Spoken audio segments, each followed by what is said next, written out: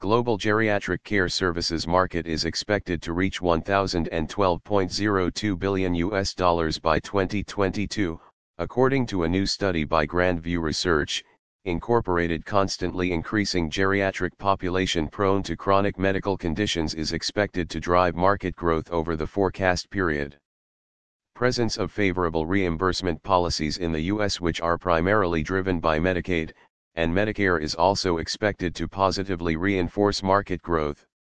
In 2012, according to data published by the Center of Disease Control, CDC, it has been estimated that nearly 95% nursing homes, 77% adult daycare service centers, 78% home health agencies and 52% residential care communities were certified to participate in Medicaid. Furthermore, nearly 99% home health agencies, 100% hospice and 96.5% nursing homes were Medicare certified.